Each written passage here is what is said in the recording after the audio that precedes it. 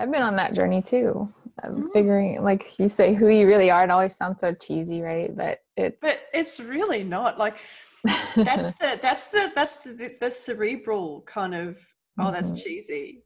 I know. Judgment and putting labels on all of the things and being critical of yourself, of myself. But you get through that cheesy stuff and it's glorious. I know. Let's be glorious. Yeah, that word again.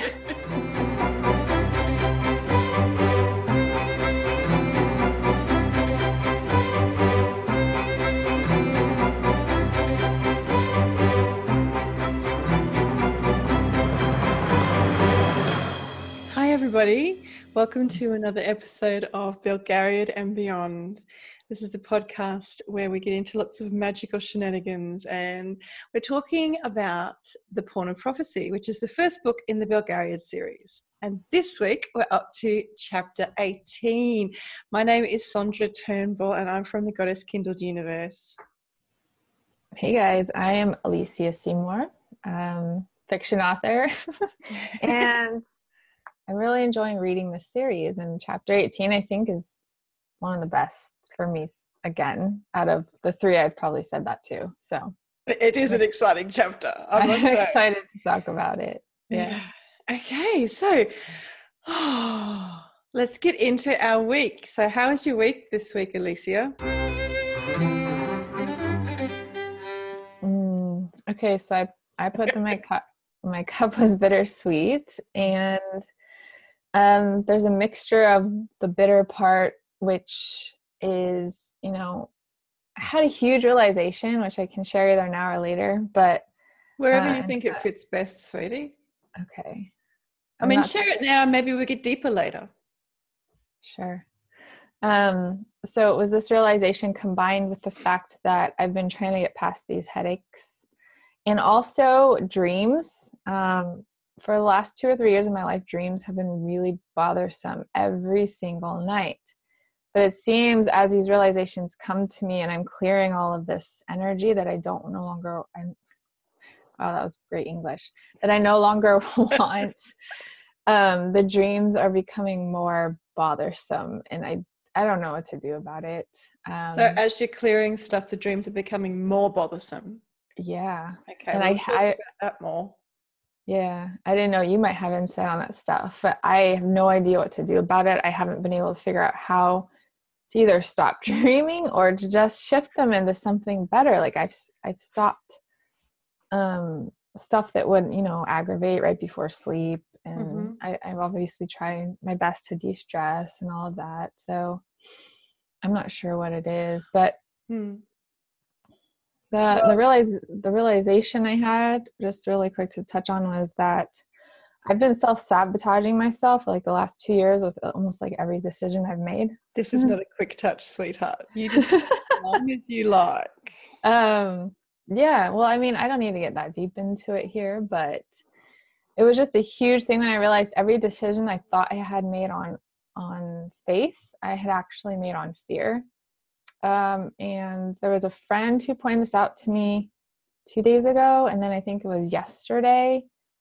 Something I was reading actually confirmed that for me in the way that it was worded. I'm like, oh my gosh, that's exactly what I've been doing. Oh my gosh, that's exactly what she just told me yesterday I was doing.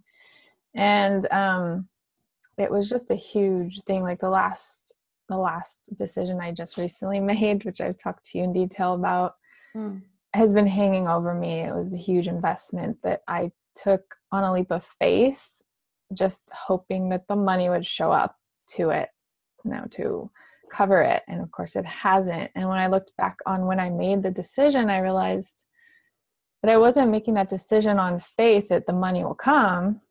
I made the decision because I was afraid that if I didn't go do this thing, which is a retreat for a week, that I wouldn't have the means or figure out a way to create the life I wanted, to bring in the money I wanted. And so it was really, when you get down underneath, it was really an act of fear of why I signed up. Yep. And so looking back on many of my decisions the last 2 years, it was exactly that situation. I I couldn't see it for what it was. So now I'm hoping that I have that clarity. Things are going to really start turning around. But I think, that's a combination of my dreams too. Like they're related. What's going on? There's no way that they're not related. Yeah. And maybe it would be helpful because there's no way that you're not going to dream, sweetheart. This is how you process so much stuff on the spiritual and emotional, level. You're never not going to dream. But it might help if when you remember them, or is that the distressing part, the things that you remember, like the disturbing? What really is making it hard is that when I wake up in the morning, I get like flashes of some of them. Sometimes I remember all of it. Okay. And then I just feel so tired. I don't feel like I got any sleep. Okay. So very often, depending on your esoteric bent, it's the case because we're doing work all night on ourselves. We're going on adventures. We're journeying. We're processing all of this stuff. Now, some of that is physical stress carried into the night. I think if we don't spend enough time, relaxing our physical bodies in a really intentional way, that can just carry through the night and change the mixture of chemicals and hormones in our bodies and that sort of thing. That's just a physiological thing. But when you're dreaming, an interesting thing that I heard someone talking about recently was that all of the metaphor that appears in your dream is you in a form that will tell you a story or help you process. So the people that you see in your dream, even if they're familiar faces, are an aspect of you.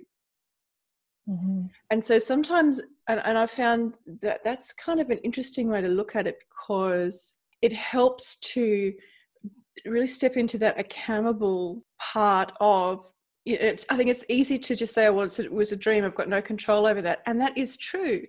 However, if I see myself in all of the things presented to me in the dream as an aspect of myself trying to work something out, whether that person represents that person or that person represents something that we associate between ourselves and that person. Like, dreams are metaphor, they're total metaphor. And so maybe if you write down all of the things that you remember as soon as you can, and then you don't have to go through it straight away, but kind of that way you've emptied it out. Just like any journaling practice, you empty it out onto the page. And once it's on the page, it can't morph into something else or trick you into misremembering. Like, you put down what you remember, and then later on you can deepen it and you might get extra flashes and insights and intuitions, and it will take you, further down a particular rabbit hole or further into that particular metaphor and help you just to peel extra layers away. But, perhaps that would be a helpful way to work with your dreams, rather than looking at it as something that you want to get rid of. Embrace the experience and really soften into it as parts of yourself that are trying to speak to you. Right. Maybe it's interesting when you put in the point of view of like the people that I know. A lot of the times it is people I know in my dreams, people who were very close to me at some point and aren't anymore, or are still currently. Like, of course, my husband and daughters are in them frequently, but sometimes it does help to see like, okay, so that's not actually like me seeing them in the dream, but that's me seeing part of me as them. Yeah. Or like a perception maybe I have or had. So I think it's a really helpful way to then go in and go deeper into the dream. Yeah, I'll try that and see what happens if things shift in any way. And maybe I should start doing like a evening yoga before bed too. Well, I think it doesn't ever hurt. Like, to put you, I don't do it all the time, but I'm a big proponent of when I'm really in that space of really looking after myself, I put my phone on airplane mode, like at least an hour before I go to bed. Ideally 2 hours before I go to bed. And then I have Like I know that a lot of people have a morning ritual that gets them lined up for the day. You know, they get up super early and what have you. But I think that the evening ritual you have for yourself is just as important as the morning ritual. And in fact, they are both connected, because if you don't have a good evening ritual, you can't have a good morning ritual, because you're always trying to force yourself into a state of being that isn't coming naturally because you didn't look after yourself the night before. So it's all sort of, you know, life ritual, that sort of thing. But definitely, like, put your phone on airplane mode, stay away from all your electronics, you know, maybe go and put a yoga video on your computer or wherever you watch your yoga videos, but not anything that's connected to something that you're going to go and randomly scroll through. Be really intentional about it. Or even if you know a few yoga poses, or learn just a few yoga poses, you don't have to be like some bloody acrobat doing weird and wonderful things on your mat. Just a few, you know, like really yummy stretchy poses with a pillow. Yeah. Even just lie on your yoga mat and do corpse pose for 15 minutes. You know, light a candle, dim all the lights, light a candle, and just do corpse pose for 15 minutes. That's yoga, my darlings. And it's like, whoa. It's hard when you start, because you think, I could be doing all this other stuff. This is such a waste of time, but it's really not. You know, my struggle is because of my kids have really difficult bedtimes right now, and they're constantly, after you put them in bed, they could get up like 20 times, and it's like trying to do yoga with that going on is like, I know that it's so frustrating, and I also know that it doesn't last forever. They do eventually go to bed, you know, when they turn 17 or something. So I got 10 more years. But maybe even, you know, here we are, the coaching show, Alicia, starring Alicia and Sandra.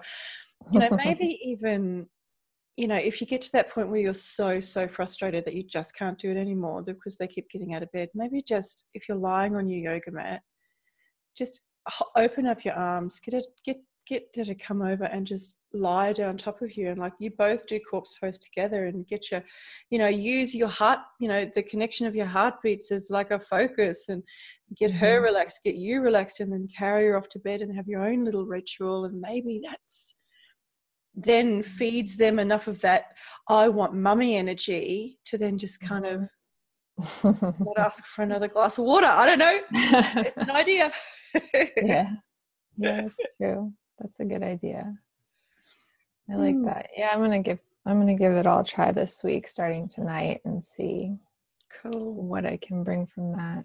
I didn't check the time when we started. I don't know.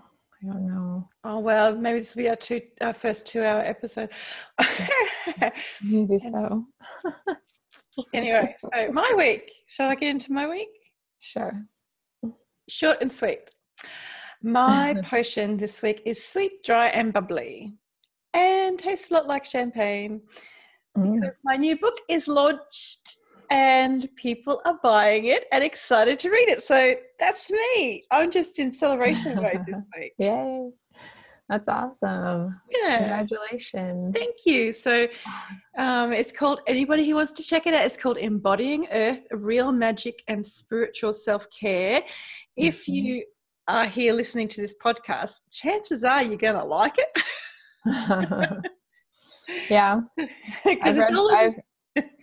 I've read part of it, so I can say that it is definitely really worth it. Like the little taste you just got, what she was talking to me about, is everything in that book. So, it's awesome. Yeah, so there's a book full of that sort of stuff that you can guide yourself through.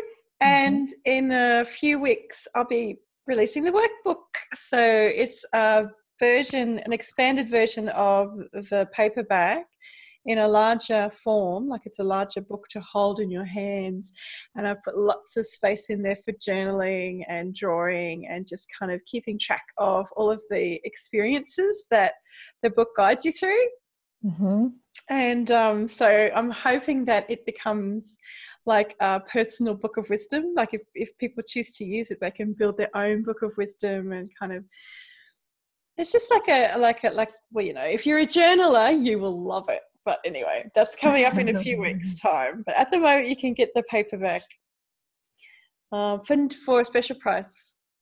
But by the time you listen to this, it'll be back to regular price. So go check it out anyway. Which I'm sure is still a very reasonable price. So yes, it's very, very, very reasonable. Yeah, so that's my week. Yay! Sounds like a great week. Mm-hmm. Yes, I'm very happy. Very happy. Yeah. Just a real quick update on my writing. I'm almost done with my first draft for my next novel. Which No way! By next week, by the next time we record, I'm going to be done with it. Of course, I have to go back and read. I just got goosebumps like all over my body. It's so exciting. I've just started. I've just started the revision of Afro's Earth, my first magical realism novel. Like I'm totally revising it, and I've oh my god, my head. I feel a bit. Oh, I think I'm dizzy. My blood pressure's just gone up. It's very exciting. I'm so excited for you. I can't wait to hear about all of it when you finish. Yeah. I'll try to share little updates here as I go. That would be good. Yes, please. Yeah. All right. So on to Garian's view, please. Okay. So I don't know. This is pretty vague summary here, but Garian, he's on the run through the corridors, because Ashrak's chasing him. His guards are chasing him. He can't tell who's good, who's bad. They all look the same to him. So he goes up these stairs. He barely escapes with his life or something with these two guys that decide to attack each other instead of him. So he gets away. And then up in this room, he's looking he can't figure out where he's at. So he's looking for a way out, and he finds this really dark corridor and goes through it. And he finally finds a light and follows it, only to find out that it overlooks the throne room. And that's where all of his buddies are, down there having conversations. And he waits till the very end to be like, oh, by the way, I'm up here. And that's the chapter. Okay. Yes, it's a very succinct way of putting a very exciting chapter. Well done. Okay. So Wolf's Wisdom is where we dive into the meat of the chapter, and that's what we're going to do now. Yep. Yeah, because the first chapter was really just kind of, what do you call it? The first chapter? What? The first half of the chapter is just description of him on the run, right? Well, yeah. So you sound like it was a bit confusing or even a bit annoying. No, it wasn't confusing. I think that's why I just felt that it was easy to summarize it, I guess, because there wasn't as much dialogue going on. It was more we're following Garian on the run. Yeah, there's a lot of internal stuff going on, a lot of internal description of how he's feeling, and there's a few really important things that happen, though. So this chapter picks up after he's turned around and run away from Ashrak, who came out of his bedroom when he was sent back to his bedroom by Aunt Pol. And so he snapped out of that sort of vague headspace that he was in after Aunt Pol broke the connection between him and Ashrak and sent him back to his room. Ashrak stepped out. He snapped out of this dazed state and just run away. But the problem is he doesn't know who's a friend and who's not. So there are warriors everywhere, but some of them are Ashrak's men and some of them are Cherik warriors, and they're all Cheriks, but some of them are friends and some of them are foes, and he doesn't know which ones to go to. And I love how that's described as both frustrating but also frightening. It kind of amps up his fear because he has to be afraid of everybody, because even though some of them he doesn't need to be afraid of, he doesn't know who they are. So this is the point. As I was reading through this chapter, my heart started thudding. I could feel I started to get really amped up myself as I was reading it. So because I think I'll let you talk in a minute. Sorry, I'm just it's okay. this is one of those chapters that I skim through really fast because I think I get so excited and so kind of like, oh, you know, a bit frightened myself for Gary, and I'm so like inside the story that this is one of those ones that I skim through. But this time, reading it for the show, I like slowed right down. I even stopped a couple of times and went back because I realized I'd started skimming to read every word, and holy crap, my heart was beating so fast. Yeah, it was a good chapter. I might have done the skimming this time because it's my first time going through it. So it was kind of like, yeah, I want to see what's going to happen, you know? Yeah. So he's running, he's just running, and he figures that the higher he goes, the less danger he'll be in, because somehow he logics out that all the fighting will happen, you know, down near the main rooms. And so he sort of spots a staircase and darts up it, but halfway up realizes he's got nowhere to go. If someone else appears, he can't get out because it's just a narrow corridor. Now, I want you to describe this particular scene because I think it's really important in Garion's story. I just want to see what you think of it and what stood out for you. Oh. Well, I wouldn't have ever guessed that it was anything important by reading it. But I just got the feeling, like as soon as he started to panic of like, wait, I don't have anywhere to go. It's kind of like, well, you don't really, I hadn't really considered that either. Like running up a staircase would kind of block you as to your options. So I think it's just when first he sees somebody above him, and then he wants to run down, but somebody shows up below too. So he's like trapped in there then. And the way I envision it, and maybe this is something I overlooked, was that, I don't know if I skimmed it or what, but I just felt like it seemed too coincidental that first that man at the top seems to want him, Garion, but then he spots the other guy below, and all of a sudden they only have eyes for each other and they just start attacking each other and let Garion slip by. That's how I interpreted it. Well, yes, that in a very brief statement, yes, that's exactly what happens. Like the warrior appears at the top, one appears at the bottom, one of them yells out to him. The one at the bottom has a sword, the one at the top has an axe. And they're obviously on opposite sides. So one of them's an Asherak warrior, one of them's one of King Aneg's warriors. And they do spot each other, and all of a sudden, Garion, it's like he pushes himself up against the side of the staircase, and these two warriors just go for each other. And who knows why that is? I've never been in a battle where weapons are being drawn and I have any desire to like poke it into another person.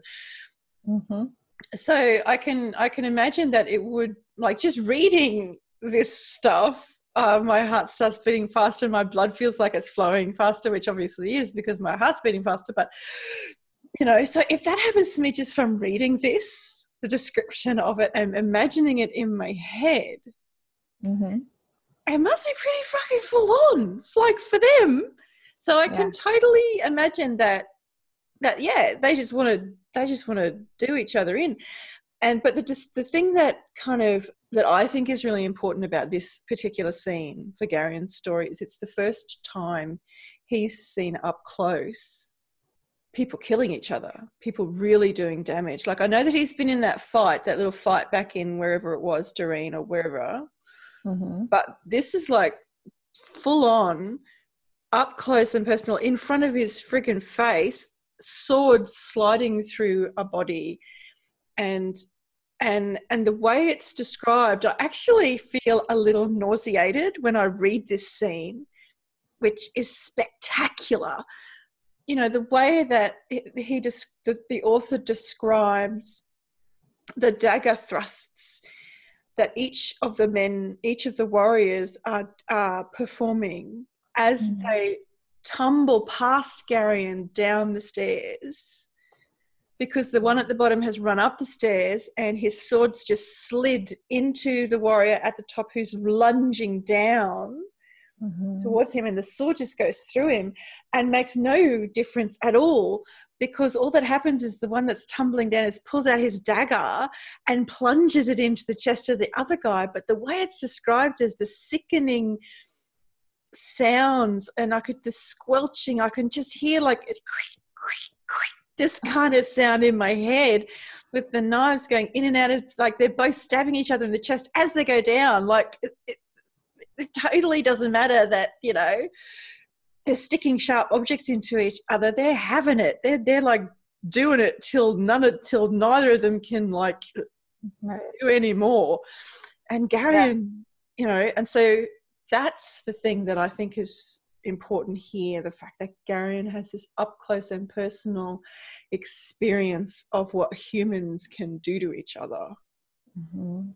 Yeah, it even talks about him retching at the sounds and the smells of it all. So I could see that it would be nauseating. So that's when he gives up his trying to be stealthy and just books it to get out of there. Yeah, and I could feel the panic. I don't know about you. It just says he forgets about trying to, as you say, be stealthy, and just takes off.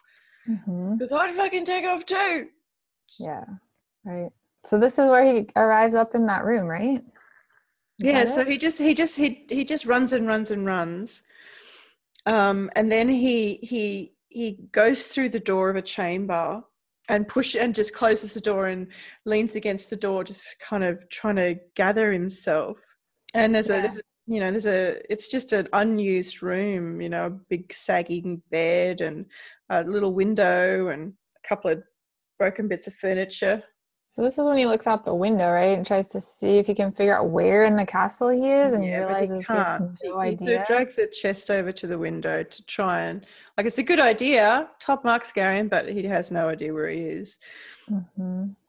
But at least it's a place out of the way, so he's kind of created a little safe space for himself out of the way of the savage men who are killing each other out in the halls.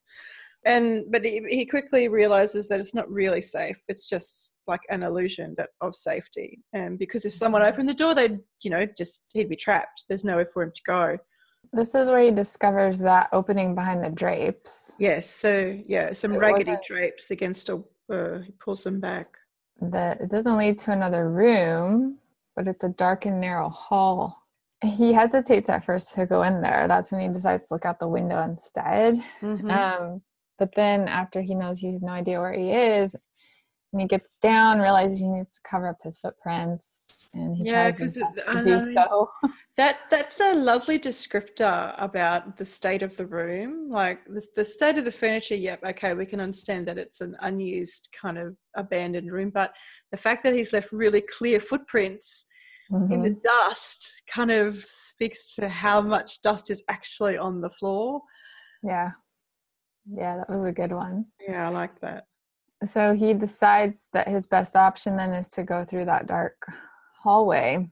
He drags the bolster off the bed around on the floor to kind of wipe out the footprints. So that takes care of that. So if someone glances in, they won't see that immediately that he's been in there. So that's a little bit clever. Yeah. And it talks about him in the hallway feeling the cobwebs on his face, but he can't see anything. Like, this is where I really felt it. Oh, did you?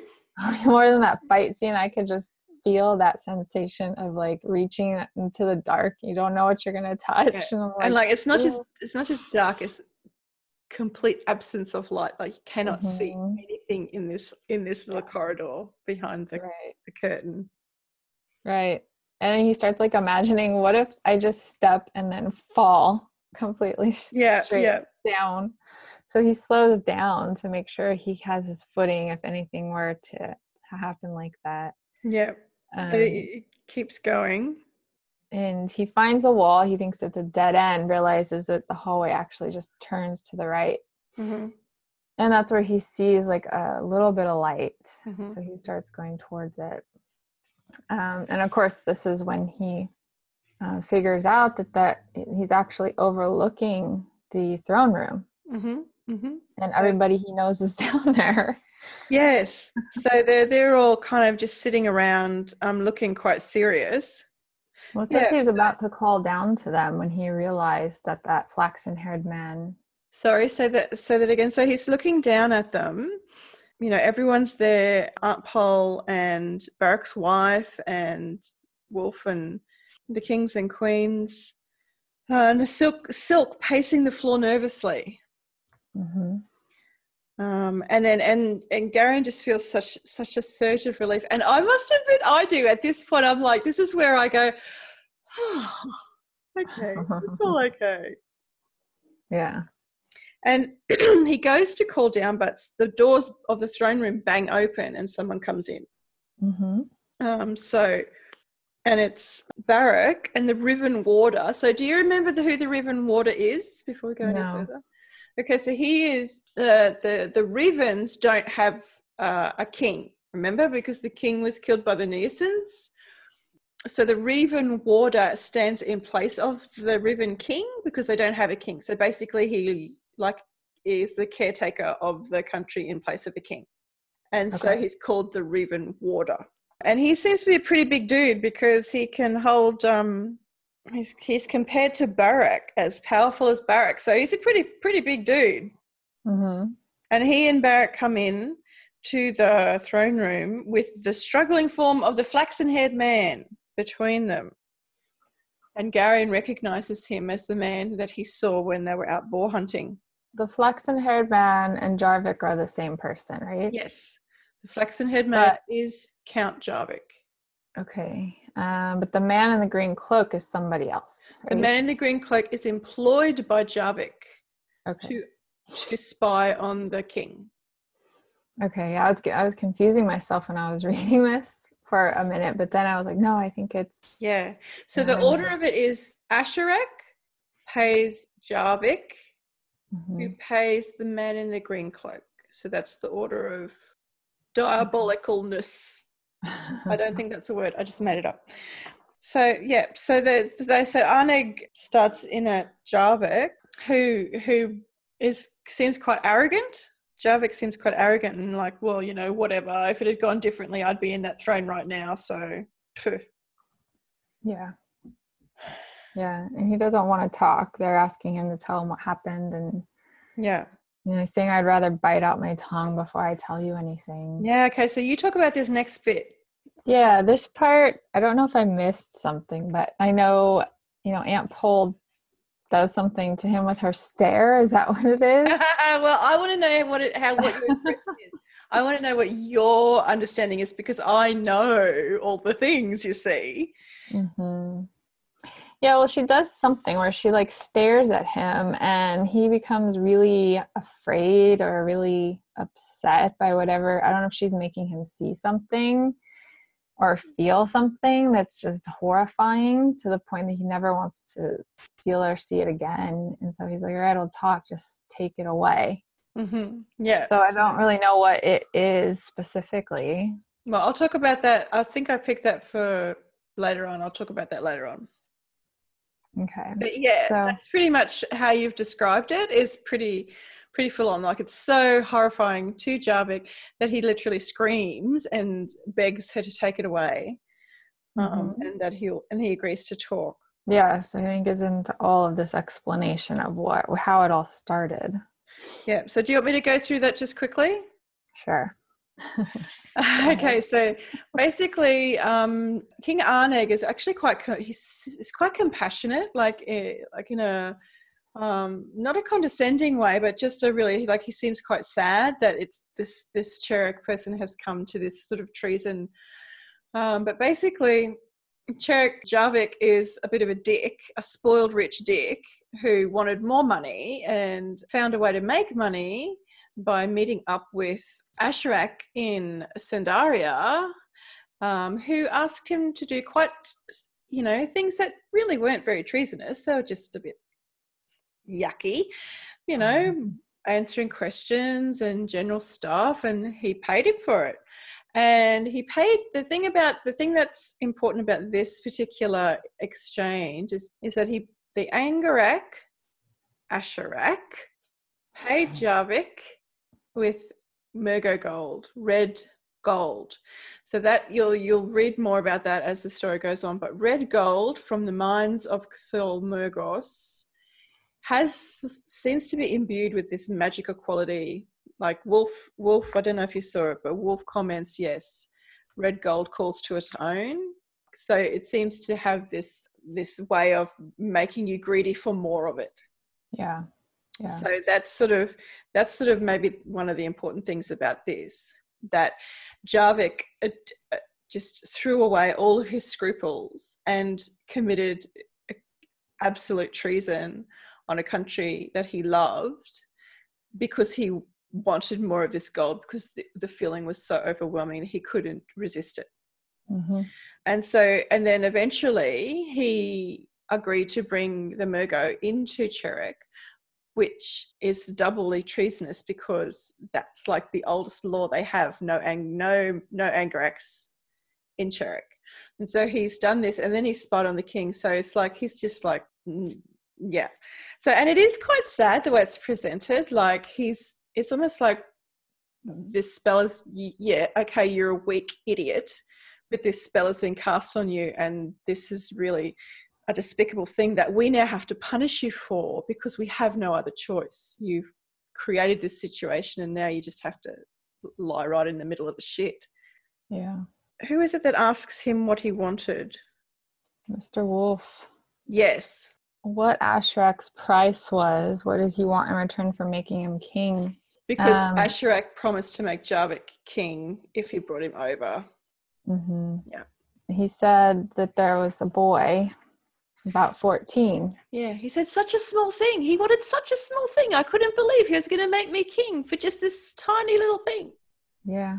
Yeah. And so, King Fulrak kind of chimes in, and he's like the boy Garion. And this is where I was a little bit confused. Will you tell me how it came across an I shall explain thing? It's right after is it Fulrak? King Fulrak. King Fulrak? Okay, so he says the boy Garion. Why would Asherak want him? And it's not until this moment, while all this crazy battle has been going on throughout the castle, that Aunt Pole first starts to feel afraid for Garion's safety. Yeah. Well, because she thinks that Garion is safe in his room. But if they're all throughout the castle, wouldn't she feel more concerned?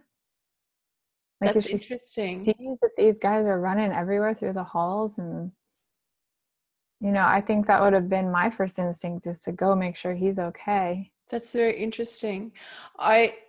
Yes. I mean, but I can imagine that she would just believe that Garion had followed her instructions to the letter. Mm-hmm. Because especially if she had done some kind of magic with him when she broke that connection and then gave him the instruction, and perhaps she trusted that that instruction was powerful enough to take him where he was supposed to go, and that was that. Mm-hmm. So, I mean, I guess that casts up other questions like, is his mind such a mind that it shakes off these kinds of spells more easily than other people? Because it's not the first time that he's kind of, come out of a state of like where the others' minds have been put to sleep. There was that one other instance when they were hiding from the other riders on the road, when Hull and Wolf put their minds to sleep. He didn't stay asleep. He woke. He was like half of. It's interesting. It's like when you were talking before about we've been operating from your mind and operating from your heart. It's like part of him was awake and part of him was asleep. And it was almost like the part of him that was asleep was this mind part that gets in the way. Yeah. So that's interesting. Mm-hmm. So yes, you're right. It is like really, like it's almost unbelievable. But if I stretch it a little bit and like look at it from that point of view, I could believe it. I'm not totally incredulous. Right. Yeah, I just had a really hard time believing her reaction here, because she's like, it says Aunt Pole's single frightened gasp carried even up to where Garion was concealed, and then she yells for Dernick. Well, He and was, also before you go, but also because they don't realize how much Asherak wants Garion. Like, yes, they've been connected, but that Mhm. could have been anything. She could be thinking it's because of me that they had this connection, or Maybe. so maybe we're seeing something as readers that she is still like unaware of. Yeah. Could be. Could be. It just, the way it was written just threw me off. So But keep going. So but they find out that's that it's Gary and that he wants.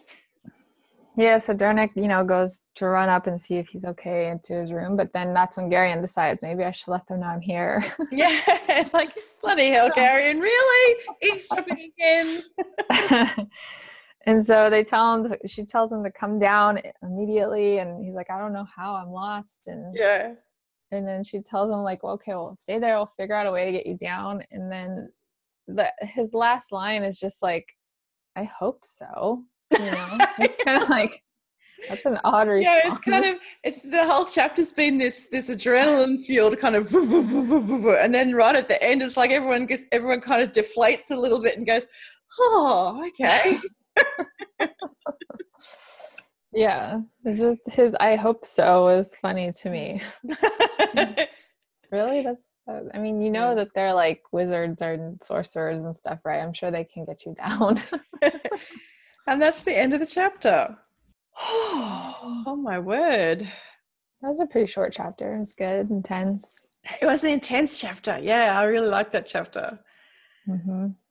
Me too. So on to the magic.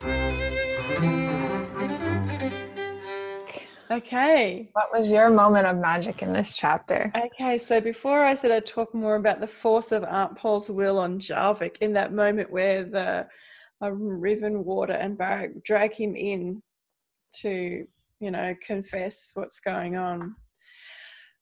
And I just really, the intensity of that kind of magical connection where it's mind to mind with no other action, word or indication or exchange of expression going on apart from the focus that she has on him, just this eyeball to eyeball contact.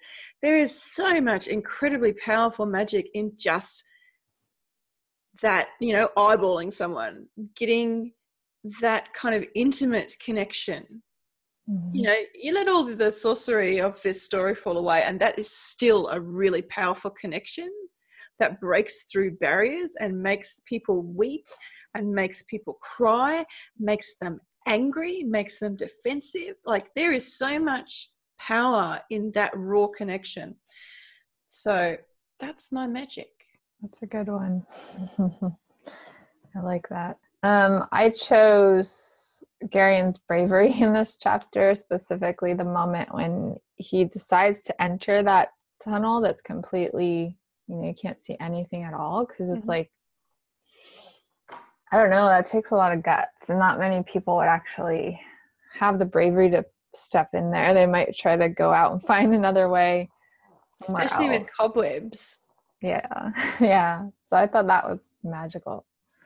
He was able to do that. Very, very especially good. for a young person. I see that. Personal insight. Yep. So my personal insight is kind of deep this week. I wrote it down. I was in a very deep state of mind when I wrote this down earlier today. But when Aunt Pol is working her will on Jarvik, Queen Oslina is like really intensely focused on how she's doing it, trying to because she fancies herself a bit of a mystic, a bit of a sorceress herself, but she's not really. And she's desperate to know how Pol is working her will on Jarvik, but she can't bear the visible power of it working. When he starts screaming and he's begging her to take it away, and she flinches, like Queen Oslina flinches. She can't bear the power of it. And I just was reminded of the way, I uncover when I'm doing really deep self-inquiry, you know, the really big stuff, the raw, powerful questions, you know, to work through emotional blockages and triggers and, you know, the big buttons that get pressed and I react in certain ways that, you know, in patterns that are harmful to me. And so when I'm doing that kind of deep work, and I uncover the bit of wisdom, like I sort of get beneath all of the hard stuff and get to the wisdom.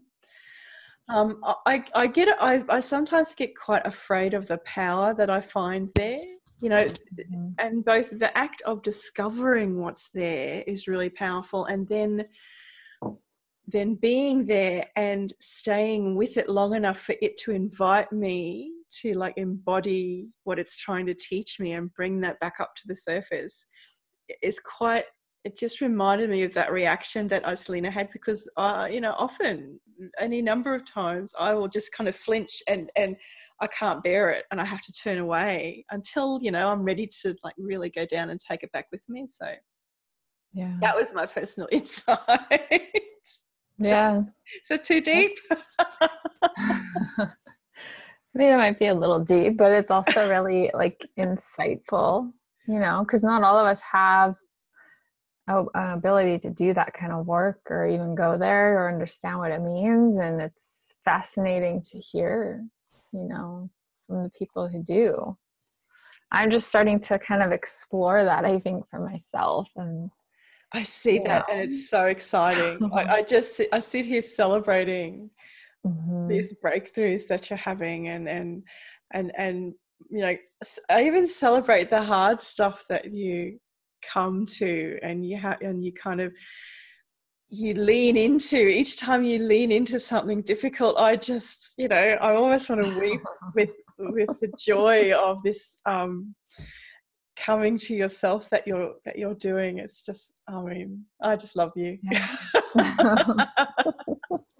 Yeah, thank you. I mean, this stuff here has been a huge part in it for me. So, no, I'm appreciative of it. Let's see, my moment, my personal insight. I went back to that dark tunnel again. Just, I don't know I don't know why that jumps out at me so much, but I just remember being younger, like around teenage or a little bit younger, thinking, you know, let's see where this is going to lead, knowing full well that it could be something dangerous, but going anyways. Ooh, I want to hear those stories. Yeah, it was just, you know, outside somewhere, and I'd wander off down, like following the river or something, to where there was nobody around, or or things where, you know, it's like a alcove of some kind, and you know, you want to see, like, is there something hidden back here? And just curiosity gets the better of you, I guess. So yep, I get that. Yeah, I relate to that one. Sorry, I wasn't facing my microphone just then. I've once again forgotten to choose a book, so I'm just going through my stack of books. Yeah, because we are on to Prophecy Speaks already. Yes, we are.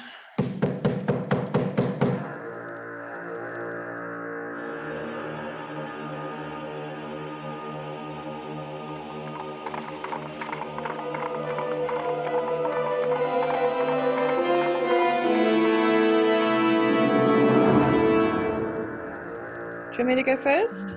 Sure, you go ahead. Okay, so this week I'd like to ask about, okay, there's a particular physical issue that I've got going on with my body. And it's a very surface issue, but it's really fucking annoying.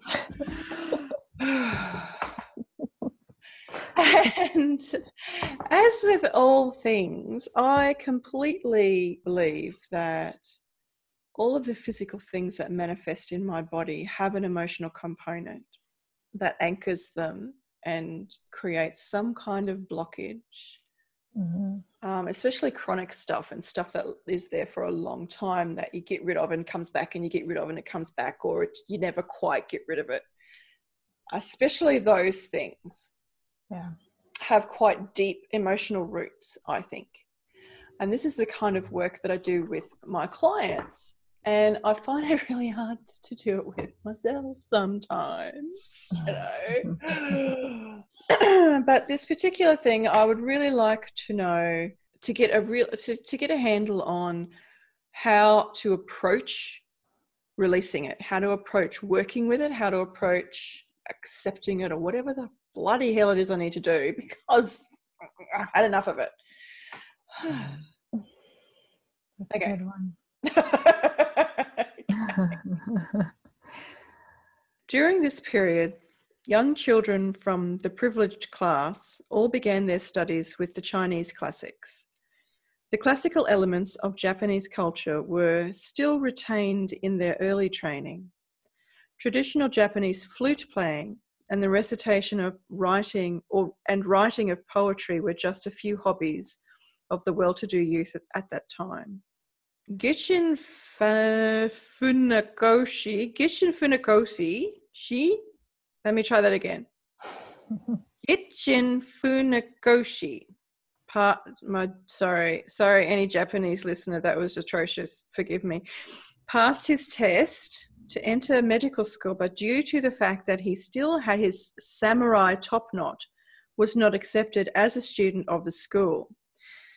Many gentrified families were unhappy with the changes that were taking place in Japan. They refused to accept the changes around them and consequently joined what was known as the Obstinate Party. Holy shit.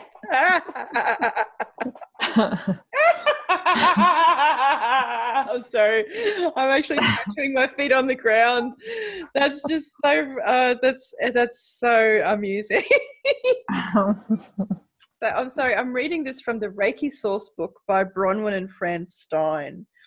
Mm-hmm. So I'm being really, really stubborn about something. Mm-hmm. Because I'm unhappy with the changes that are taking place. And I'm clinging on to this old thing, whatever it is. Mm-hmm. But there's also another little thing in here that I picked up. I've recently started playing and singing in a band again. Yeah.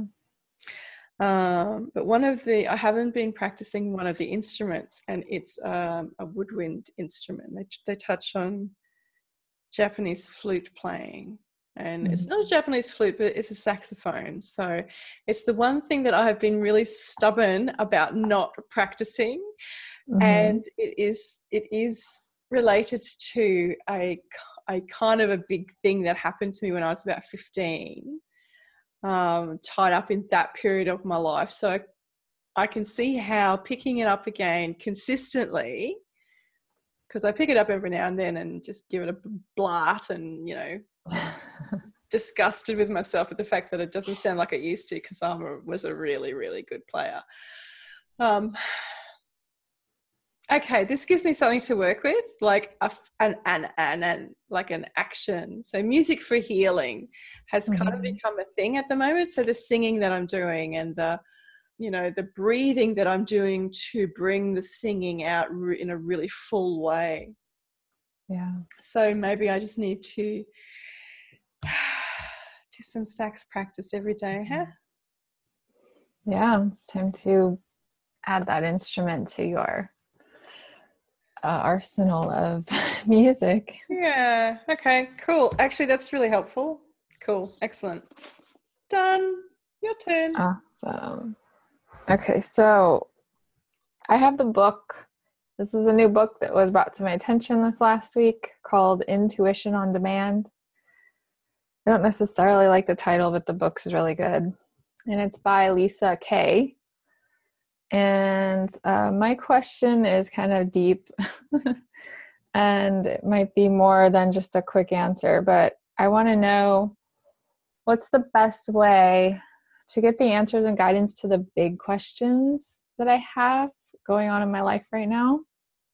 Because like I mentioned to you earlier, I don't know that we recorded that part, but my thinking mind is so much in control, my intuition can't like even have a chance to step in and like actually give me the guidance. Yeah. So even if I try to do intuitive work or something, my thinking mind is always like the answering one.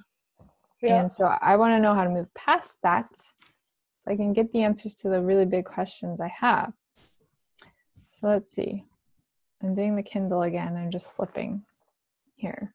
An important aspect to practicing with your intuition is to select good exercises for intuition and know how to practice properly. Ideally, you should practice with a partner that is someone who is of like mind and interested in helping you or interested in improving their intuition, so you can change roles during your exercises. Again, there is a right way and a wrong way to do intuition exercises, and this will be explained in a later chapter. Also, later in the book, there will be many great intuition exercises you can do at home or with a partner. So what is it specifically about that pops out to you? I think the fact that I need to find what works for me. Like, she says there's a right and a wrong way. I don't know what she really means by that. What does it, okay, don't worry about what she means. What does it mean to you? I think the way it's phrased there comes off to me like there can't really be a wrong way, can there? Well, I have my own perspective on this. I am asking you what does it say to you? What is your intuition about this particular thing?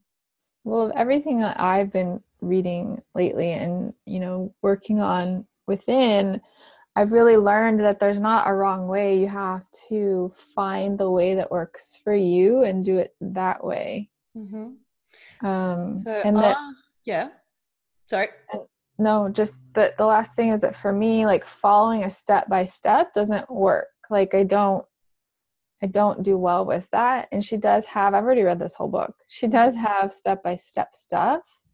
That some of it, it helps with me with my guidance of like how to do intuition work. But I think I'm already ready to leave those exact steps behind and instead use the other books that have really helped me with this stuff as guidance to do my intuition work. Okay, so you have just answered your own question, my darling. Yeah, so that's it. I really enjoyed this book, but I still think that the books that really helped me are my answer. And this book helped me get where I needed to be. So. Yes. That's it. And the thing that stands out to me about this is that you asked how to follow your intuition and you read something and you followed your intuition by saying, well, this is not how I follow my intuition, and you trusted it. Yeah. Do you see that you did that? Yeah, I do. Okay. I do. Yeah. So that's very cool. That's a big deal. Yeah, it is. I just want to, maybe I even need to give up because she gives like those exercises so that you can test yourself. Like I said, when I'm following a car and I'm driving, it's one of the things she says is to ask your intuition, where is this car going to exit? Almost every single time I'm wrong.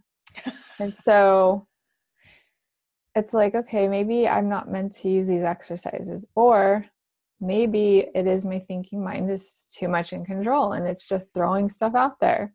Or maybe it's not important for you to know, so you just don't care. Yeah, that could be it.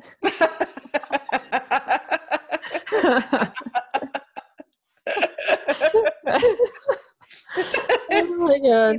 Like if it was going to be if it was something that was going to cause an accident and you had to know and you had an intuition to watch out because that car's going to turn left, you would totally listen to that. Right. Maybe that is the problem with those little exercises for me. I don't care. Hello. Awesome. Okay, cool. So what is Okay. your prediction for the next chapter?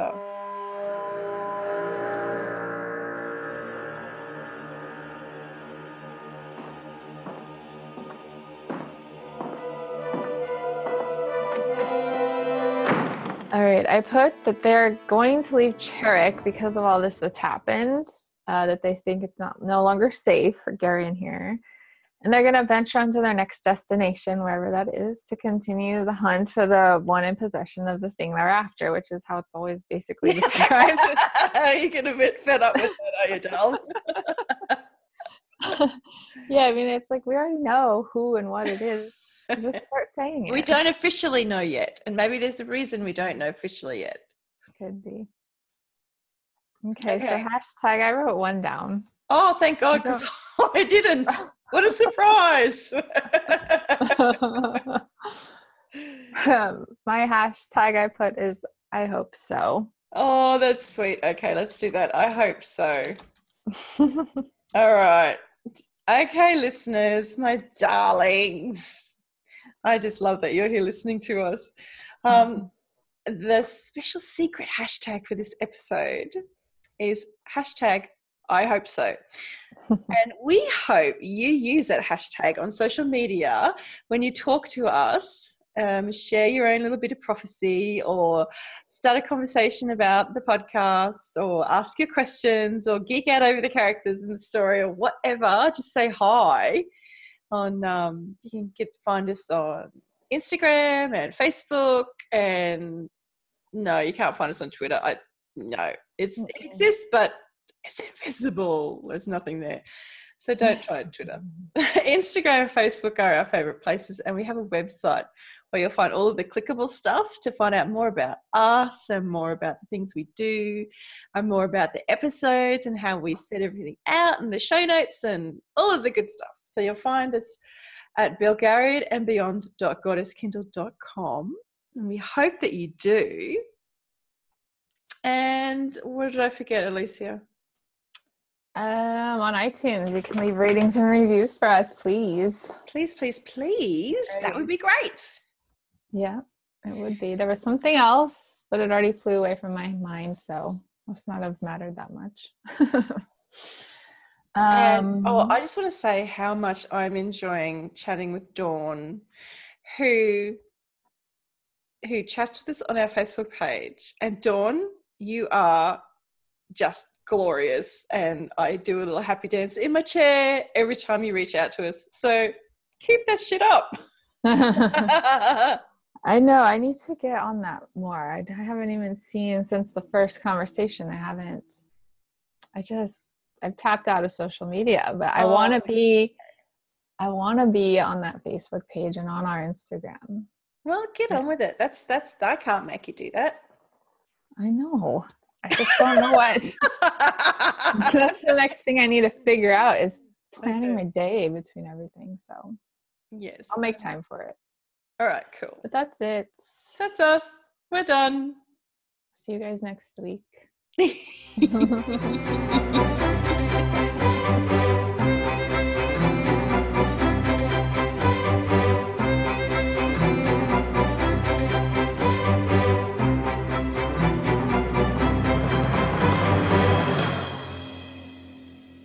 Thanks for another excellent episode. That's excellent. It was really good. Thank you for your insight, because that was very helpful.